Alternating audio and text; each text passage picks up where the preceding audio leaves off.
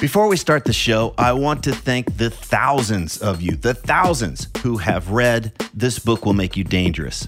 Many of you have told me that the book's unique way of exploring fear, confidence, and purpose has had a lasting impact, that it's much easier for you to get clarity and direction about what really matters and what you want to do in this lifetime. It's also amazing to hear that quite a few of you have read it multiple times and even bought copies for friends, so thank you again. Just in case you weren't aware, I created a free companion video course for the book. And in these videos, I walk you through the big takeaways and practices from each chapter. And I even cover some extra stuff that's not included in the book.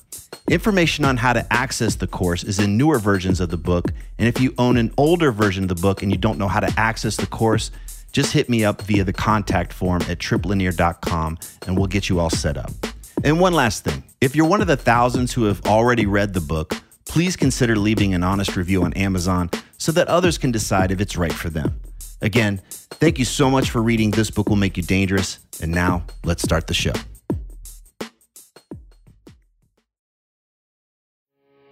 You are listening to the new man beyond the macho jerk and the new age wimp. Your host is men's coach Trip Lanier.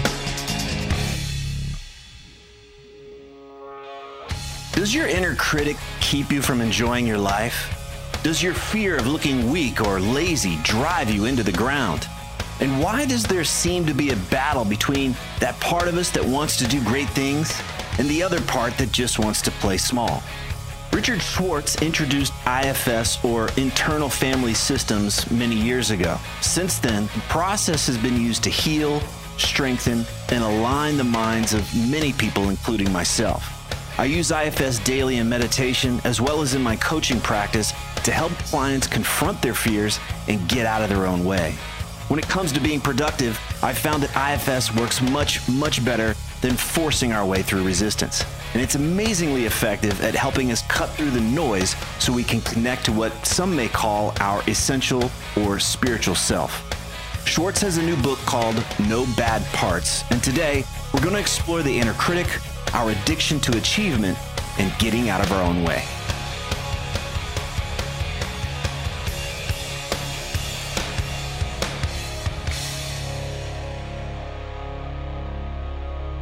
Many years ago when I started meditating, I started to realize there was more than one voice in my head, and I could actually started to notice that there were arguments taking place in my head, and one guy beating up another version of me. And it was just this little cacophony. I remember thinking, is this crazy? Am I crazy that there's this drama playing out just between my own ears? And then began to just recognize, hey, there's lots of people on the bus. There's lots of members on the board here. And then I found your work, and you have done so much to kind of, really help us understand what's going on here. So for those of us that may recognize this idea that there's quite a few different versions of us, does that mean we're crazy? Does that mean we're dealing with some serious craziness up there?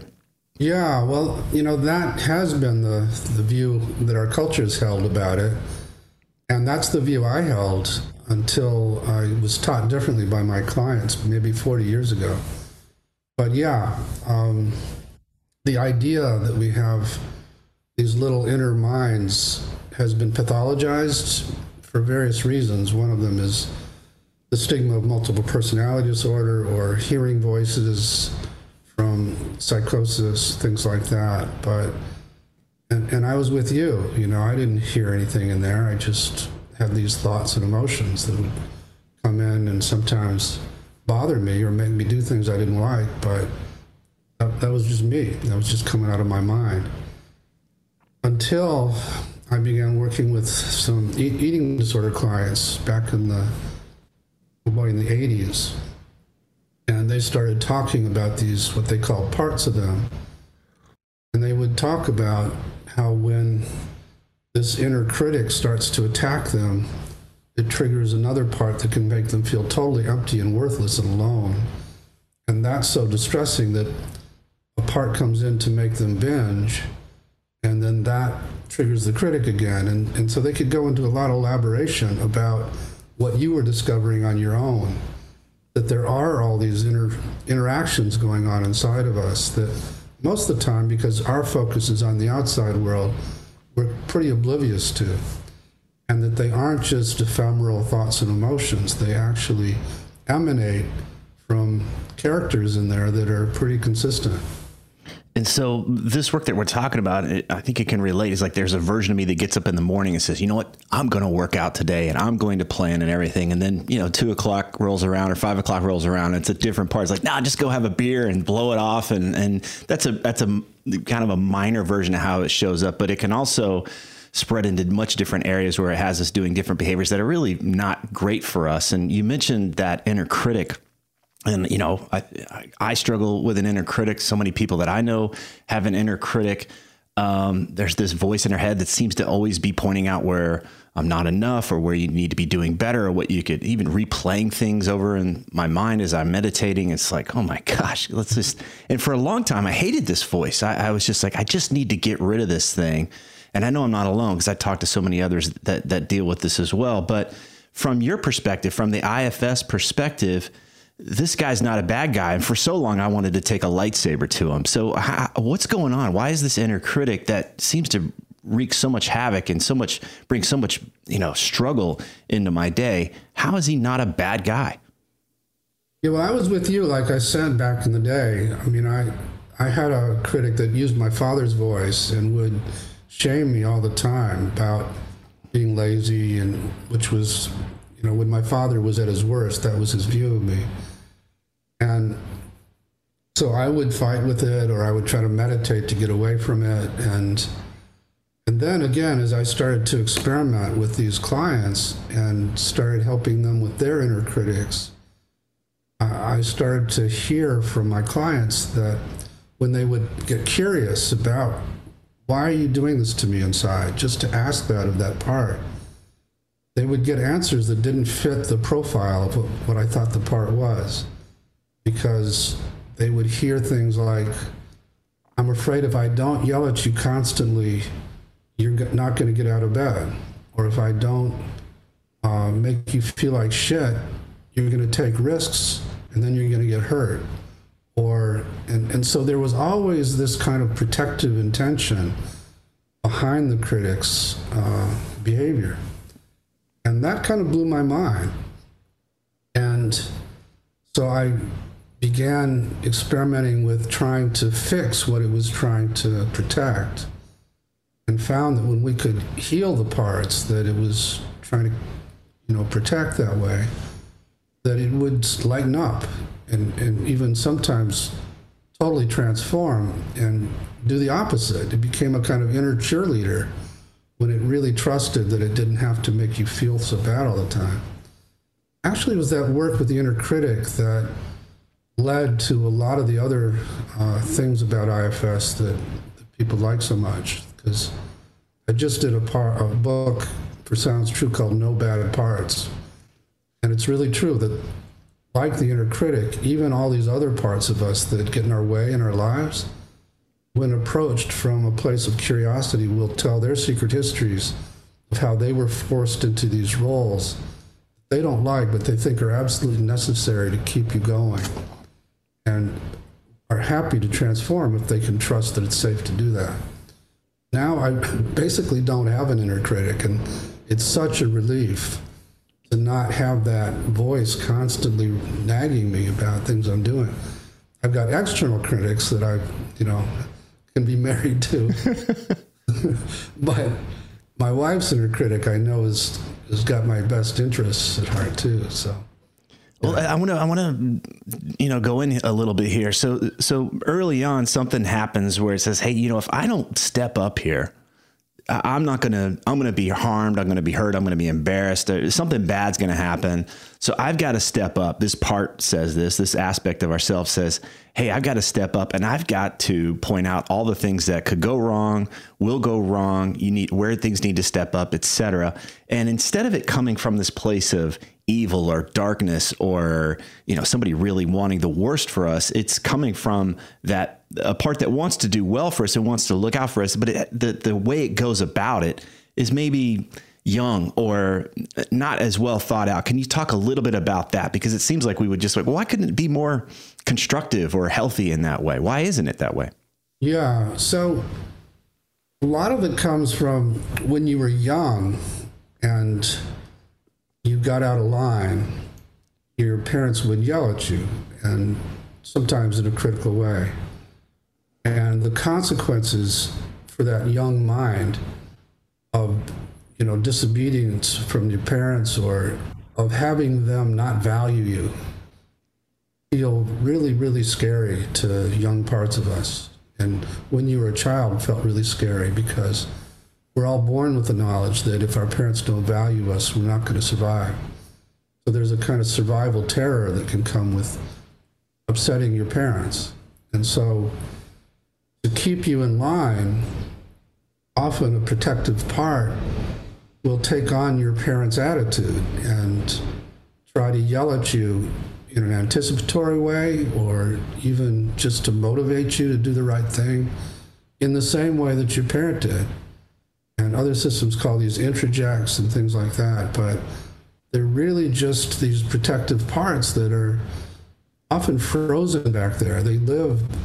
If you were to ask that critic inside of you how old it thought you are, get a single digit most of the time. It thinks you're still a little guy, and it thinks if it doesn't yell at you, something bad is going to happen. And it's based on the fact that that did happen back when you were young. So it's a young strategy. It's based in a young place. It's not an adult strategy to solve this. It's more of, okay, this is what a young person does in order to avoid that type of criticism or that terrible feeling of being dismissed or pushed away by our parents. Yeah, it's anachronistic. It might have been necessary even back then, but it got stuck in that role. And even though you don't live with the same consequences now as an adult, it thinks you do, and it thinks it's still got to protect that way. Yeah, so going to it, not only with curiosity, but ultimately with compassion and letting it know, it seems counterintuitive, but just showing it appreciation for how hard it's worked to try and keep you safe all your life. That softens these parts enormously. They're dying for appreciation because they get demonized like we were talking about. Everybody hates the inner critic and tries to get rid of it. And that just makes it stronger.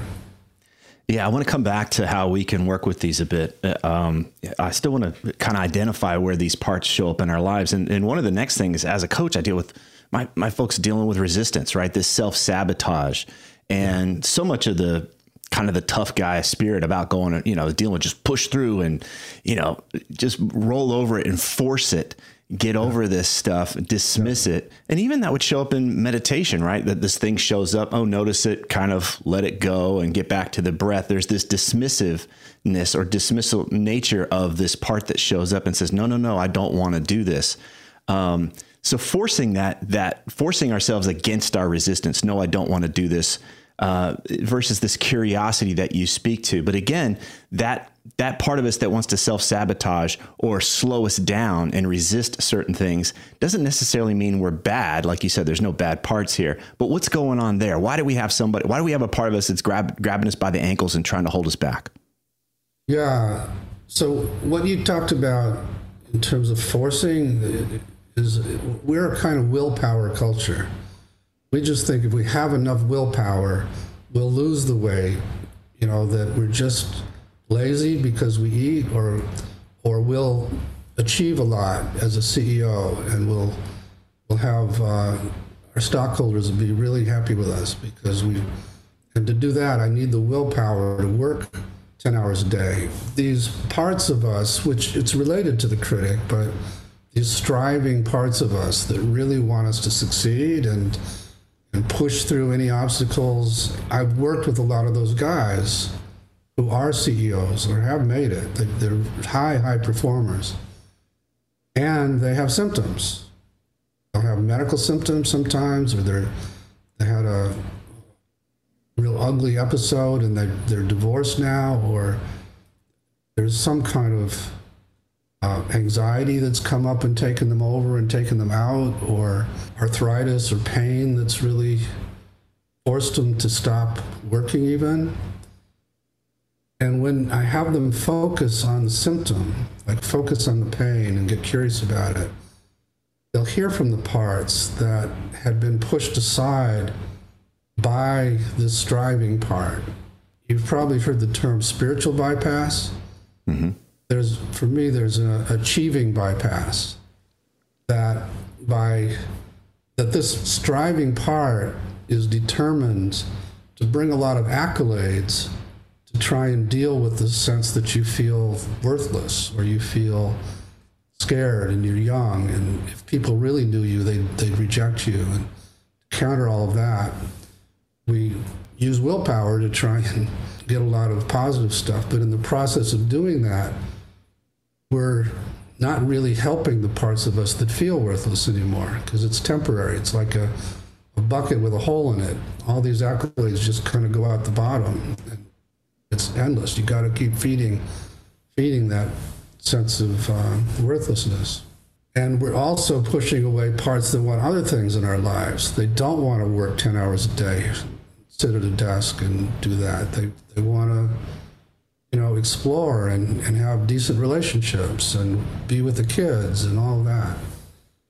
And so as I would have people focus on these symptoms, like the pain, and just ask why it's there, they would hear from these parts that they had, what I call, exiled to get where they got to, that hate that striving part and are determined to sabotage it. And they're not sabotaging it because they don't want the person to succeed. They're sabotaging it because they just want a place at the table. They just want to share some airtime. And so as we work that out, and we had the client separate a little bit from those striving parts and not be so dominated and listen more to these other parts and have a kind of time-sharing approach, the symptoms would go away. And so, is this getting at what you're asking? Yeah, absolutely. And I love that you brought in this kind of achiever mindset, because it's so easy for folks to be admired in that place. Look at what I've done. I'm special. I'm unique. And nonetheless, when I see behind the veil, most often their health is terrible. Their relationships are terrible. They have no sense of peace of mind, no sense of self. It's always comparisons. It's always outrunning this and that. There's a lot of shadow side to that high performer that you talk about. It's not inspiring to be around. It doesn't feel like an actualized life, like somebody really expressing themselves. It's somebody trying to outrun this part of them that they can't stand. And so I love that you're speaking to this, because even as we're talking, I can imagine when I share this with some of my clients, it's just like, there's no way I can slow down though. Like if I slow down, I will die. That's the feeling, is that if I were to really turn in and get curious about this, there's the thing I'm trying to outrun, and there's just no way. I'd rather kill myself trying to be amazing and special than slow down and take a look at this. And so what's going on there? Why is it so difficult to slow down and turn around and take a look or be curious about this part that we're trying to outrun?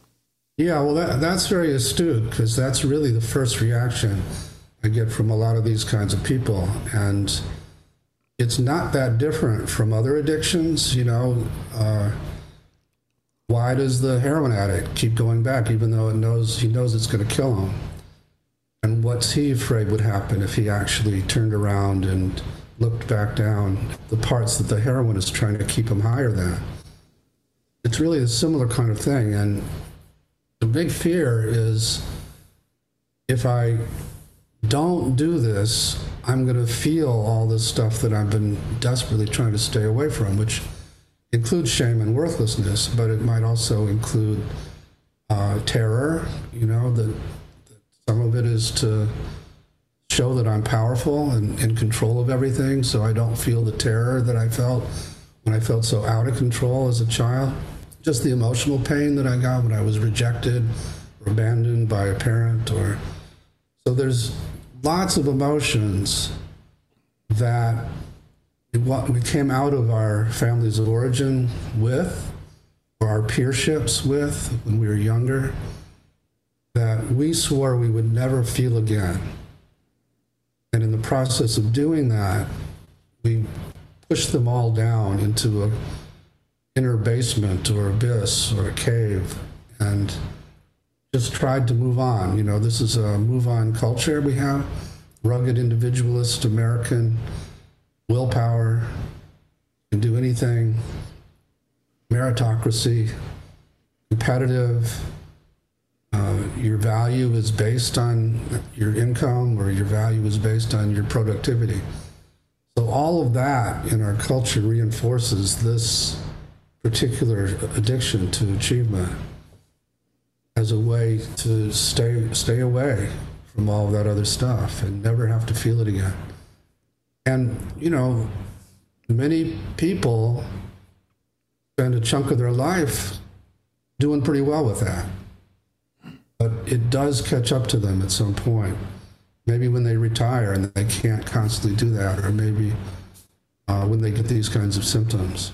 So, so it's the fear is, if I don't constantly feed myself this way, I'm going to feel these other things. And that can be terrifying. These things that I swore I'd never feel again.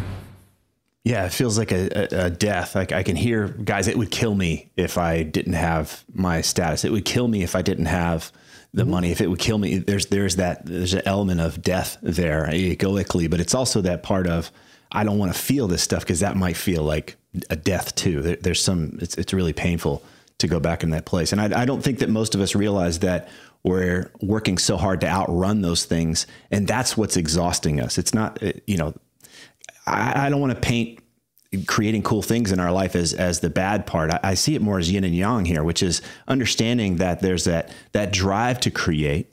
And we'll talk about more about where that comes from in a minute. But then there's also this yin aspect, this ability to slow down, receive, to listen. And I hear both of those things happening here. If we're willing to slow down and listen instead of always push, always strive, that willpower thing that you're talking about, then we might actually be able to engage those parts that are trying to slow us down, and maybe even find things that are really worthy of our time and our energy, instead of simply trying to protect and please and prove. Yeah, I'm glad you said that, Trip, because I don't want to vilify those striving parts either. You know, they're just trying to bring us good things and maybe bring good things to the world sometimes. Mm-hmm. I'm speaking about myself also here, because I created this model in part to prove that I wasn't worthless, because I'm the oldest of 6 boys, and my father was a very prominent, sort of well known in his field of medicine, and I didn't have a head for science, and it was a big disappointment to him. So I came out of my family with this drive to prove him wrong, and one way I could do that was, you know, I stumbled into this discovery when I was working with clients, and I thought, oh, okay, this is the way I can do it.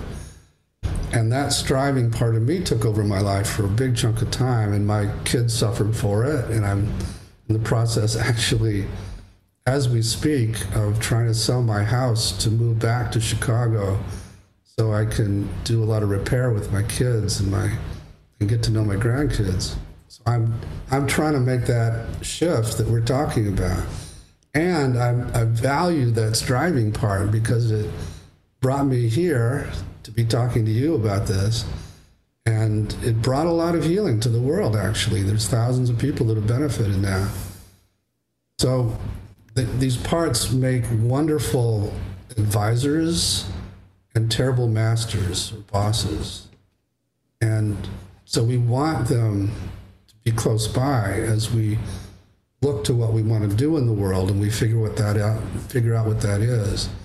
But we don't want them to be constantly running everything compulsively without any choice, without us having some more balance and choice in our life.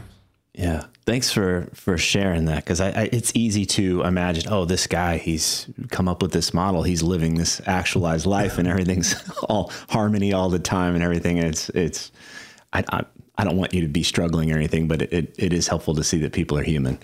Yeah, I mean, I'm doing better, but it's really been the last, I'd say, couple, 3 years where it's really gotten clear to me that I was out of balance that way, and that I needed to get off the road. You know, I was probably 60% of the time traveling and presenting, and pandemic really has helped. I think pandemic has helped lots of people wake up. What the hell have I been doing with my life? Right. Do I really want to go back to that job? Do I really want to get back on that treadmill? I mean, I think that's a phenomenon in this country. I think it's a very healthy one, actually. Yeah, the amount of people that contacted me over the last year is like, all right, this is my sign. It's time to get off of this path that I've been on. And to use your terms, you know, this parts-driven life versus the self-led life. So let's talk about that a bit, because, all right, we're starting to get a sense that these parts, which are rooted in defense and fear, shame, etc., okay, they can drive our lives. Well, what's the alternative, or what else is there other than just the parts? That's the big discovery of IFS, that in addition to these parts, or just beneath the surface of them, is this other person who comes out spontaneously if they open space for it. And I just stumbled into that discovery as I was helping clients with their parts. And there were times where I would have them ask these parts to relax, or just step back inside and open a little space. And out would pop this other person who sort of knew how to relate inside in a healing way, would come out. Whereas seconds earlier, they were really, really angry, or they were terrified. I got that to separate. And suddenly they'll just say spontaneously, you know, I'm just kind of curious about why this part of me is doing this. And they would say it from a place of calm and with some confidence. And in addition, have a kind of compassionate tone. And that amazed me, because we were working with parts that had driven them crazy and done a lot of damage in their lives. Or let's say we're working with the critic, and I get the parts that hate the critic or are terrified of the critic to relax. And suddenly they're just curious about why the critic's doing this. And they even might spontaneously say, I feel sorry for it. It doesn't feel like it's a very nice job to have. And when I would ask, who is that? You know, what part of you is that? They'd say, that's not really a part like these others. That's more me, or myself. So I came to call that the self with a capital S. And now, almost 40 years later, thousands of clients later, thousands of people using this all over the world, we can safely say that that self is in everybody, can't be damaged, is just beneath the surface of these parts, and knows how to heal, knows how to relate both internally to these parts in a healing way, and also externally to people in a healing way. And that's a big deal, that discovery. And it, you know, it flew in the face of what I'd been taught in graduate school, so I couldn't believe it at first. It wasn't until I started hearing it was similar to what some spiritual traditions had found, that I could actually ground it in something that I could relate to. But yeah, that's a big deal. You know, you've talked about this before. It was in the book as well, but the self is, you know, essentially the sun in the sky, and it's always there. It would never went away, but the clouds act as, you know, the parts essentially act as clouds that obscure it. And if we've never seen anything other than our parts, then we have no idea that there's a sun behind there. And so essentially what this process helps us do is clear those parts away, and then have access to the self, which is calm and compassionate and kind and confident in that way. And what I love about it is this is nothing to strive for. Right. This is not yet another spiritual path that you have to climb another mountain and prove yourself, which so many people may leave Silicon Valley to go, you know, adopt some robes and shave their heads and change their name. And, you know, I found another path now. So this isn't anything that we have to necessarily go achieve. It's an allowing that's already there. And really the work is to just kind of relax these parts a bit, and then we can have access to the self. Is that how you would describe it? That's very accurate, Trip. And I have what I call a constraint releasing approach. So the constraints are these parts and the burdens they carry, the extreme beliefs and emotions. And as they relax, we're releasing the self rather than building up the muscle of compassion, like you're saying, or having to practice constantly some meditation to be that person. All we're doing is helping the parts that thought they were who we were, like you said, and thought they had to run everything because they got into those roles when you were young. Help them step back and just see that there is this other person, because they didn't have a clue most of the time, and that they can let this other leader come out and run things, and that it's a lot better for them when that happens. So yeah, it's a very accurate description. I'm curious, so let's talk about how we can maybe start to access more of the self in our daily life, because most of us, if we're parts driven, it's on the other side of a big paycheck or a new accomplishment or whatever. That's what's going to have me feel whole. That's going to have me feel complete. I will finally be at peace. Then I'm good. Right. Where in actuality, it may be more in the moment if we're willing to relax some of these things. So instead of that forcing and that striving and that, I'm gritting my teeth and, kind of white knuckling here, what is it that about curiosity and that willingness to slow down in the moment? Can you describe essentially what happens there if we're willing to get curious with those parts? Yeah. So if I were to have you focus on your critic, let's say, you want to do it for a second? Sure. Okay, great.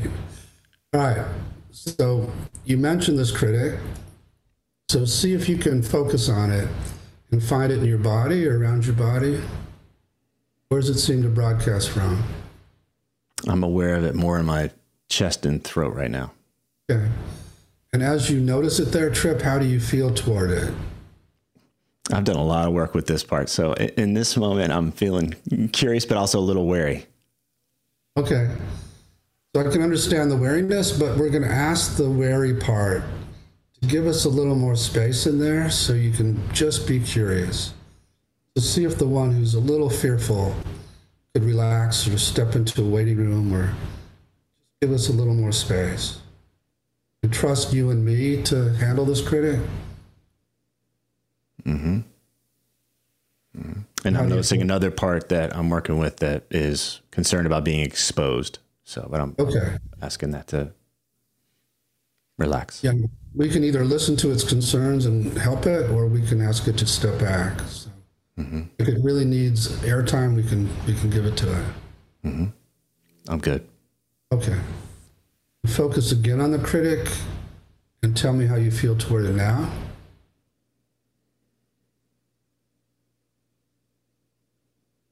I feel rather neutral towards it. You feel open to getting to know it better. Mm-hmm. So let it know that and ask it why it is so hard on you sometimes. Just ask and wait for an answer. Don't think of the answer. Just see what it says.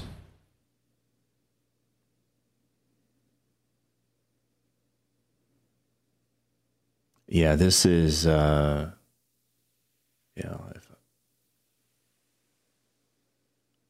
afraid you're going to miss out on life. Okay. Does that make sense to you, Trip? Sure, certainly. Okay. So let it know you get that it's trying to make sure you don't miss out. It thinks that that's the way to do that. And that at some level you appreciate its attempts to help. Just see how it reacts to the appreciation.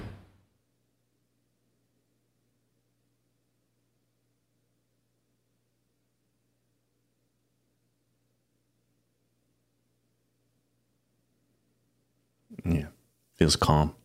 Okay. Yeah, so ask it more about what it's afraid would happen if you did miss out.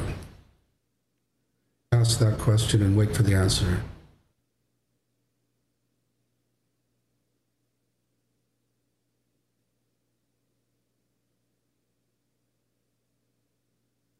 The big fear is that I will go through life not living my life, not actually that I will get to one day and I'll be full of regret that I didn't live fully.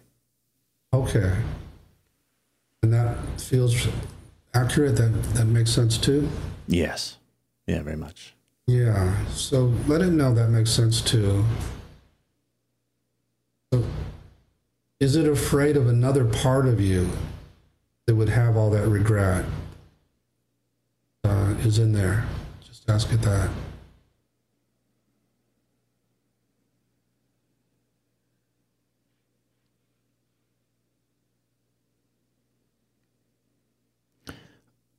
Not aware of another part, but I'm aware of things in my history that would have that, things that have influenced me, greatly, that comes out. The backstory, the main thing being my mother took her life when I was 13.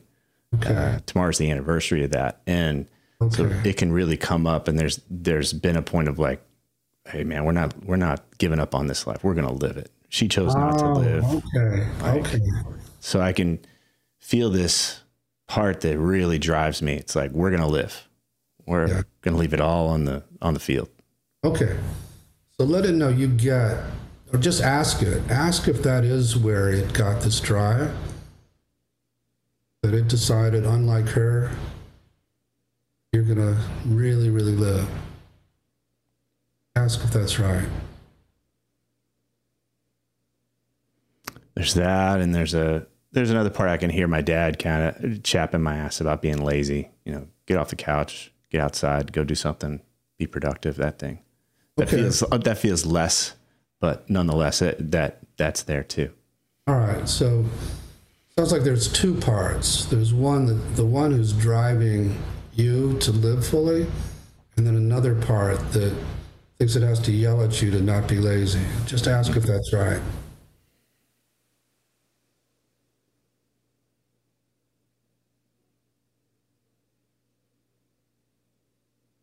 Yeah, that sounds right. So which of those two do you want to continue with, Trip, or do you want to continue? Is this okay so far? It is okay. I don't have a lot of charge around it, but in this moment, but yeah,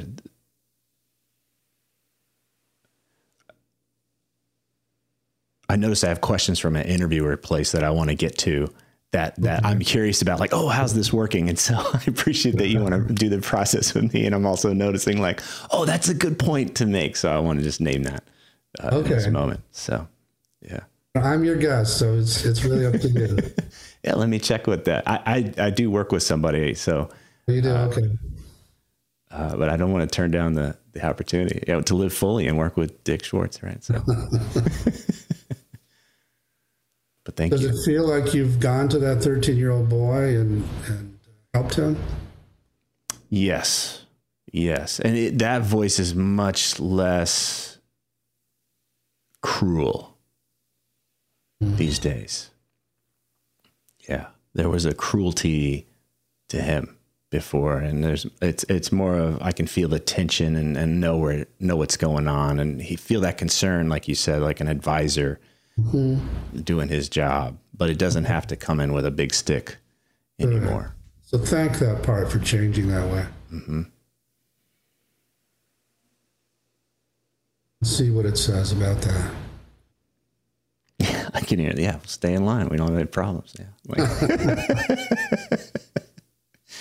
Yeah. Okay. So anyway, thanks for being a good sport with us and your show, and for your audience, it's a sample. Yeah. The kind of work we do. Yeah. I'm appreciating that. And it also helps me appreciate how we can do, for lack, one way of saying it is that we could do the right things for maybe the wrong reasons, where it looks great to go live life fully and to love fully, but it can also feel a little neurotic too. And it doesn't feel self-led like we've been talking about. And when I try to relax more into self, this part, the live fully part, starts to get really activated. Like, oh, you're just gonna not live now. There's that fear that comes up. Can you speak to that a little bit? Because that was starting to come up, like, don't relax too much because you'll just fade away or something. Yeah. Well, from what I'm gathering, it carries this burden it got when your mother died of not letting that happen to you, not letting you sort of waste a life or not appreciate your life. And that burden, that belief that you have to live, maybe even to compensate for her, I'm not sure. It feels like a burden in that way. Like it's my job to really live my life. Exactly. But that becomes an organizing principle for this part, and that until it can lay that burden down, until it trusts it's safe, and that'll take some work too with a therapist, just to help it see that you don't have to do this to compensate for the mother or to make sure Trip doesn't commit suicide or whatever its fears are. We didn't get that far, but there's a way you can help it unload that burden, and then it'll transform, and it'll just be a part that, like we were saying, I can't say this for sure what it'll turn into, but it's likely it'll just be a part that wants to help you go think of things to do and enjoy your life without the compulsion, without the constant voice and pressure that you're feeling now. Yeah. Yeah. And when I'm getting through this process and also with reading through the work, is that trust is to be earned, just like in any relationship. So it's not, bam, I had this conversation and now everything's done. But it is I'm going to build trust with this part. This part will through discipline, essentially, right? Through consistently showing up and relating with this part, I'll earn this trust, and that will have it relax. But it's not a quick fix kind of thing.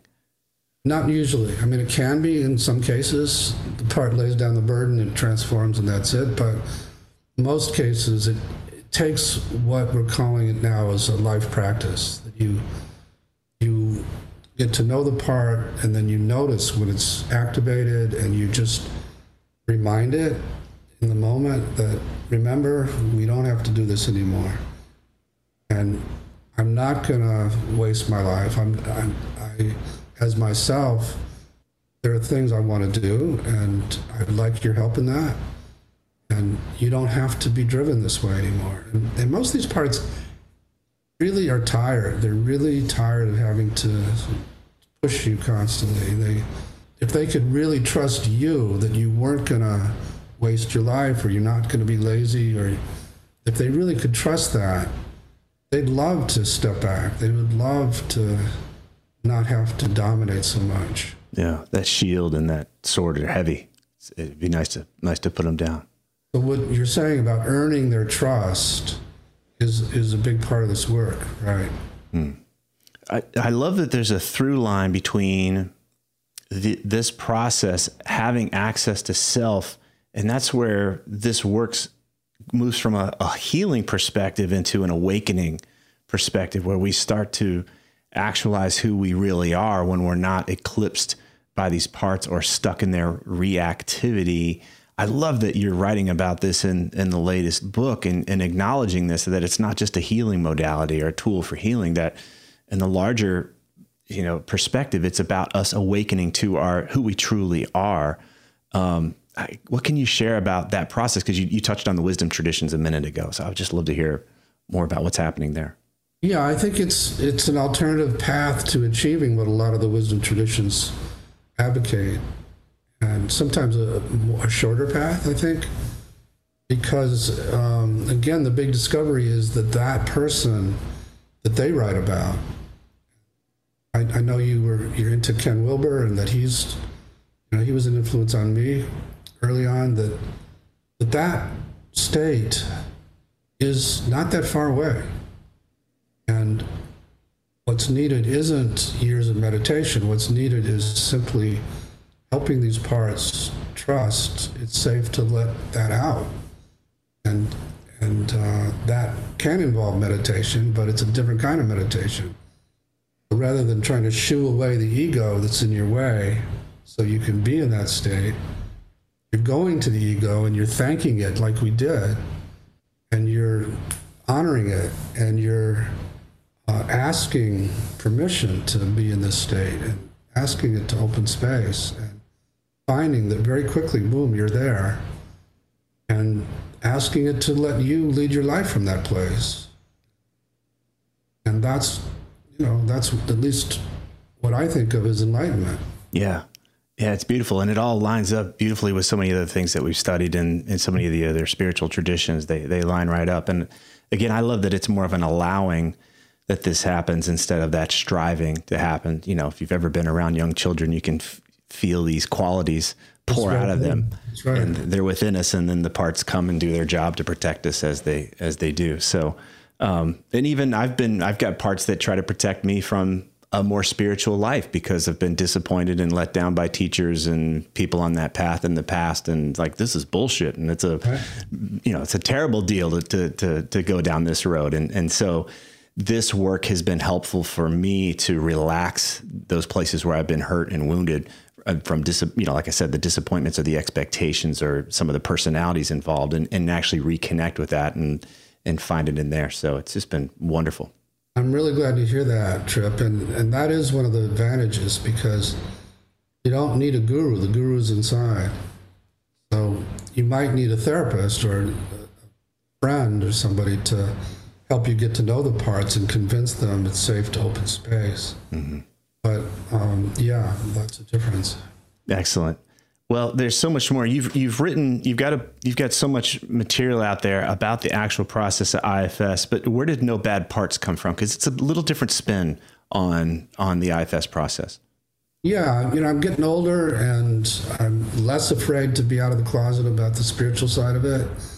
And I do feel like I want to share the vision of possibility if we could adopt some version of this map to the human psyche.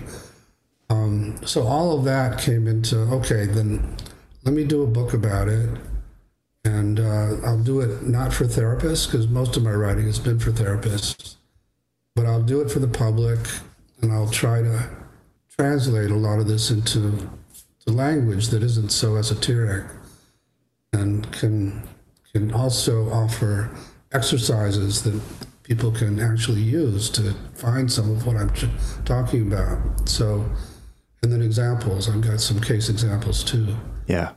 So that was the impetus. It feels now, I just turned 72, and I don't have that much longer. And so I do want to bring this as far as I can. And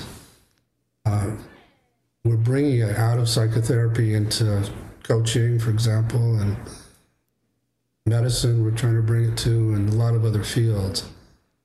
So, and I'm trying to make sure that's not coming from that crazed striving guy.